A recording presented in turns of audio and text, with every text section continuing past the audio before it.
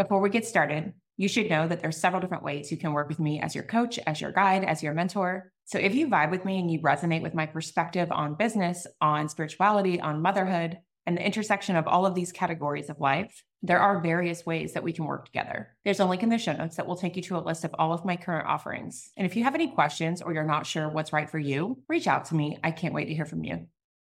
So I taught my youngest how to ride a bike without training wheels recently, and I shared a little clip of it to social media. And I had so many people in my DMs and in my messenger asking me how I teach my kids how to ride their bikes. Note, she's 5, so it's reasonable. I taught my other child when she was 6, and my other child learned from my husband when he was 6.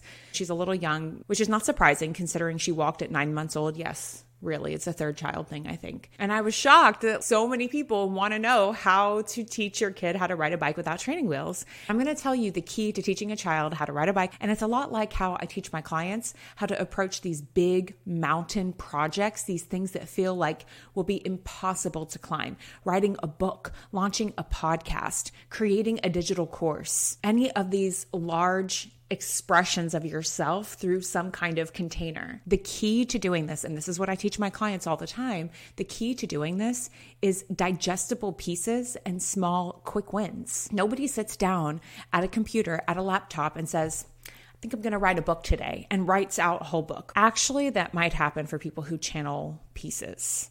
But for most of us, when we decide that we're ready to write a book, we might break it down and say, today I'm going to work on the outline. Today I'm going to work on chapter 1. Today I'm going to work on the foreword. It's unlikely that your average author sat down to write a book and wrote the whole thing in completion in one moment. Same thing goes for a digital course. It's probably unlikely, and I have worked with literally hundreds of people who have created digital courses over the last 5 years. And same goes. It's very slim. I actually don't think I've ever met somebody who sits down and is like, today I'm going to create a digital course, and from start to finish puts a digital course out into the world. Same thing with podcasting.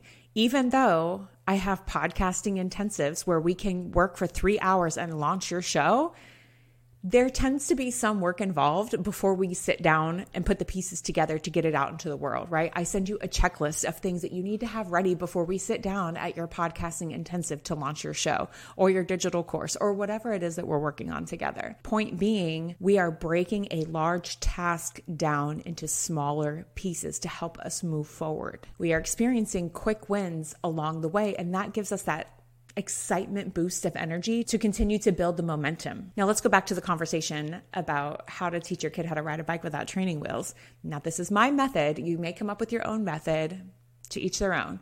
What works for us is I take a piece of sidewalk chalk. So far I've used blue, but I'd imagine you can use any color.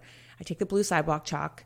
I have my kid on the bike without the training wheels. I draw a line on the pavement maybe 6 inches away from where they're standing on the bike. They are standing on the bike. They don't have their feet on the pedals. There's no pressure for them to put their foot on the pedal and start pedaling. I put the line about 6 inches forward. And the only thing I ask them to do is get to the line.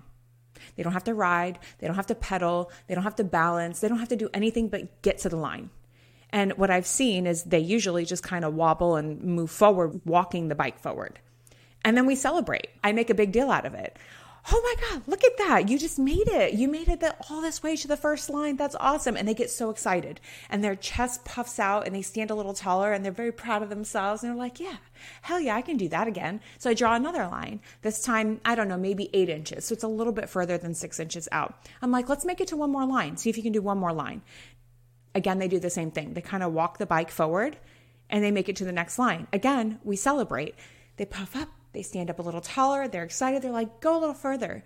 Go a little further, mommy. Go a little further. And so we continue this game of me going a little bit further each time, i.e. our quick wins. And we celebrate each one of those quick wins. Commercial break.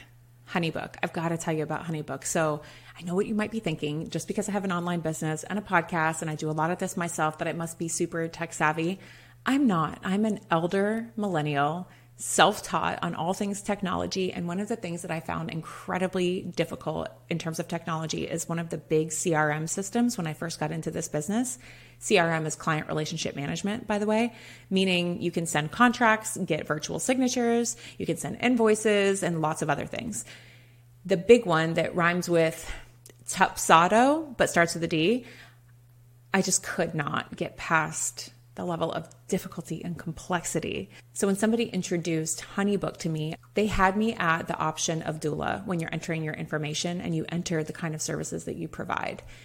So for several years now, I've been using HoneyBook as my client relationship management system where I send contracts, send invoices, and manage those one-on-one private client relationships. My affiliate link is in the show notes. I would love it if you'd give it a trial run and see if you like it. And if you do, let me know. If you have any questions, as always, reach out. I put zero pressure on riding the bike without training wheels, because what I don't necessarily tell them, but I know, is if they do this enough and they start moving forward further and further and further to the blue lines, they're going to learn how to ride a bike. It is inevitable. And we call that surrendering to the outcome. The thing that I've noticed about some adults who are trying to teach a kid how to ride a bike is they are so committed to getting this done like right now, and they have to learn right now or they'll never learn. And that's just not true. They're going to learn how to ride a bike. Does it matter if they learn today? For me, sometimes this process might take 2 or 3 days. There have been days where we only do a couple of lines and then my kid stops in the middle of the road with the bike and is dancing and singing, I don't know, a Taylor Swift song in the middle of the street. And I'm like, okay, we're done for the day. And we release and we're done for the day. And we get up and we walk away and we allow it to be fun. Every time we get back on the bike and we do the lines and we keep moving out, we're just out there to have a good time. And eventually they want to learn how to pedal. They want to learn how to push forward a little bit further, because all of this celebration, all of this excitement energy is really building them up to where they want to do this. And there's no pressure, because I don't really care if they learn how to ride a bike today. They will be fine if they don't learn how to ride a bike today. And the same thing goes when you're creating a course, a book, a podcast. It doesn't really matter if you get it done immediately and right now. When they're ready to start pedaling, when they're ready to start trying to balance, when they're ready to start doing those things, then we start to bring a little bit of other strategy into play where I'm like, okay, find your push forward pedal. And they start to learn where to put their feet on the pedal so that they have 1 foot on the ground and 1 foot on the pedal that's higher up, right? That they'll put that foot on the higher up pedal and push it forward. And they keep just pushing forward. That's the next piece. Find the push forward pedal and keep putting your foot on that and push forward. It can be a little tricky for them to put all the pieces together and coordinate pushing the pedal forward while lifting the other foot fast enough and starting to pedal to balance all at the same time. So I just focus on pushing the pedal forward. That's it. Every time they stop or pause, my only goal for them at that point is to find their next push forward point. And we practice that over and over and over again. And we celebrate all of the quick wins. But what's happening is we're building these skills on top of each other. So that first layer, when they were just walking the bike to try to get closer and closer to the lines, they were building the confidence of even being on a bicycle without having training wheels on it. And they were working on their balance at the same time, even though they were just walking the bike. And then we start to add on the skill of finding the push forward pedal while they had already mastered the skill of walking with a little bit of balance. And then when they're ready to add on and go to the next step, they start learning how to put the back foot, the second foot on and start pedaling. So they learn how to get that back foot on, but then they don't always start pedaling fast enough. So the bike kind of stops, because if you're not pedaling, the bike stops.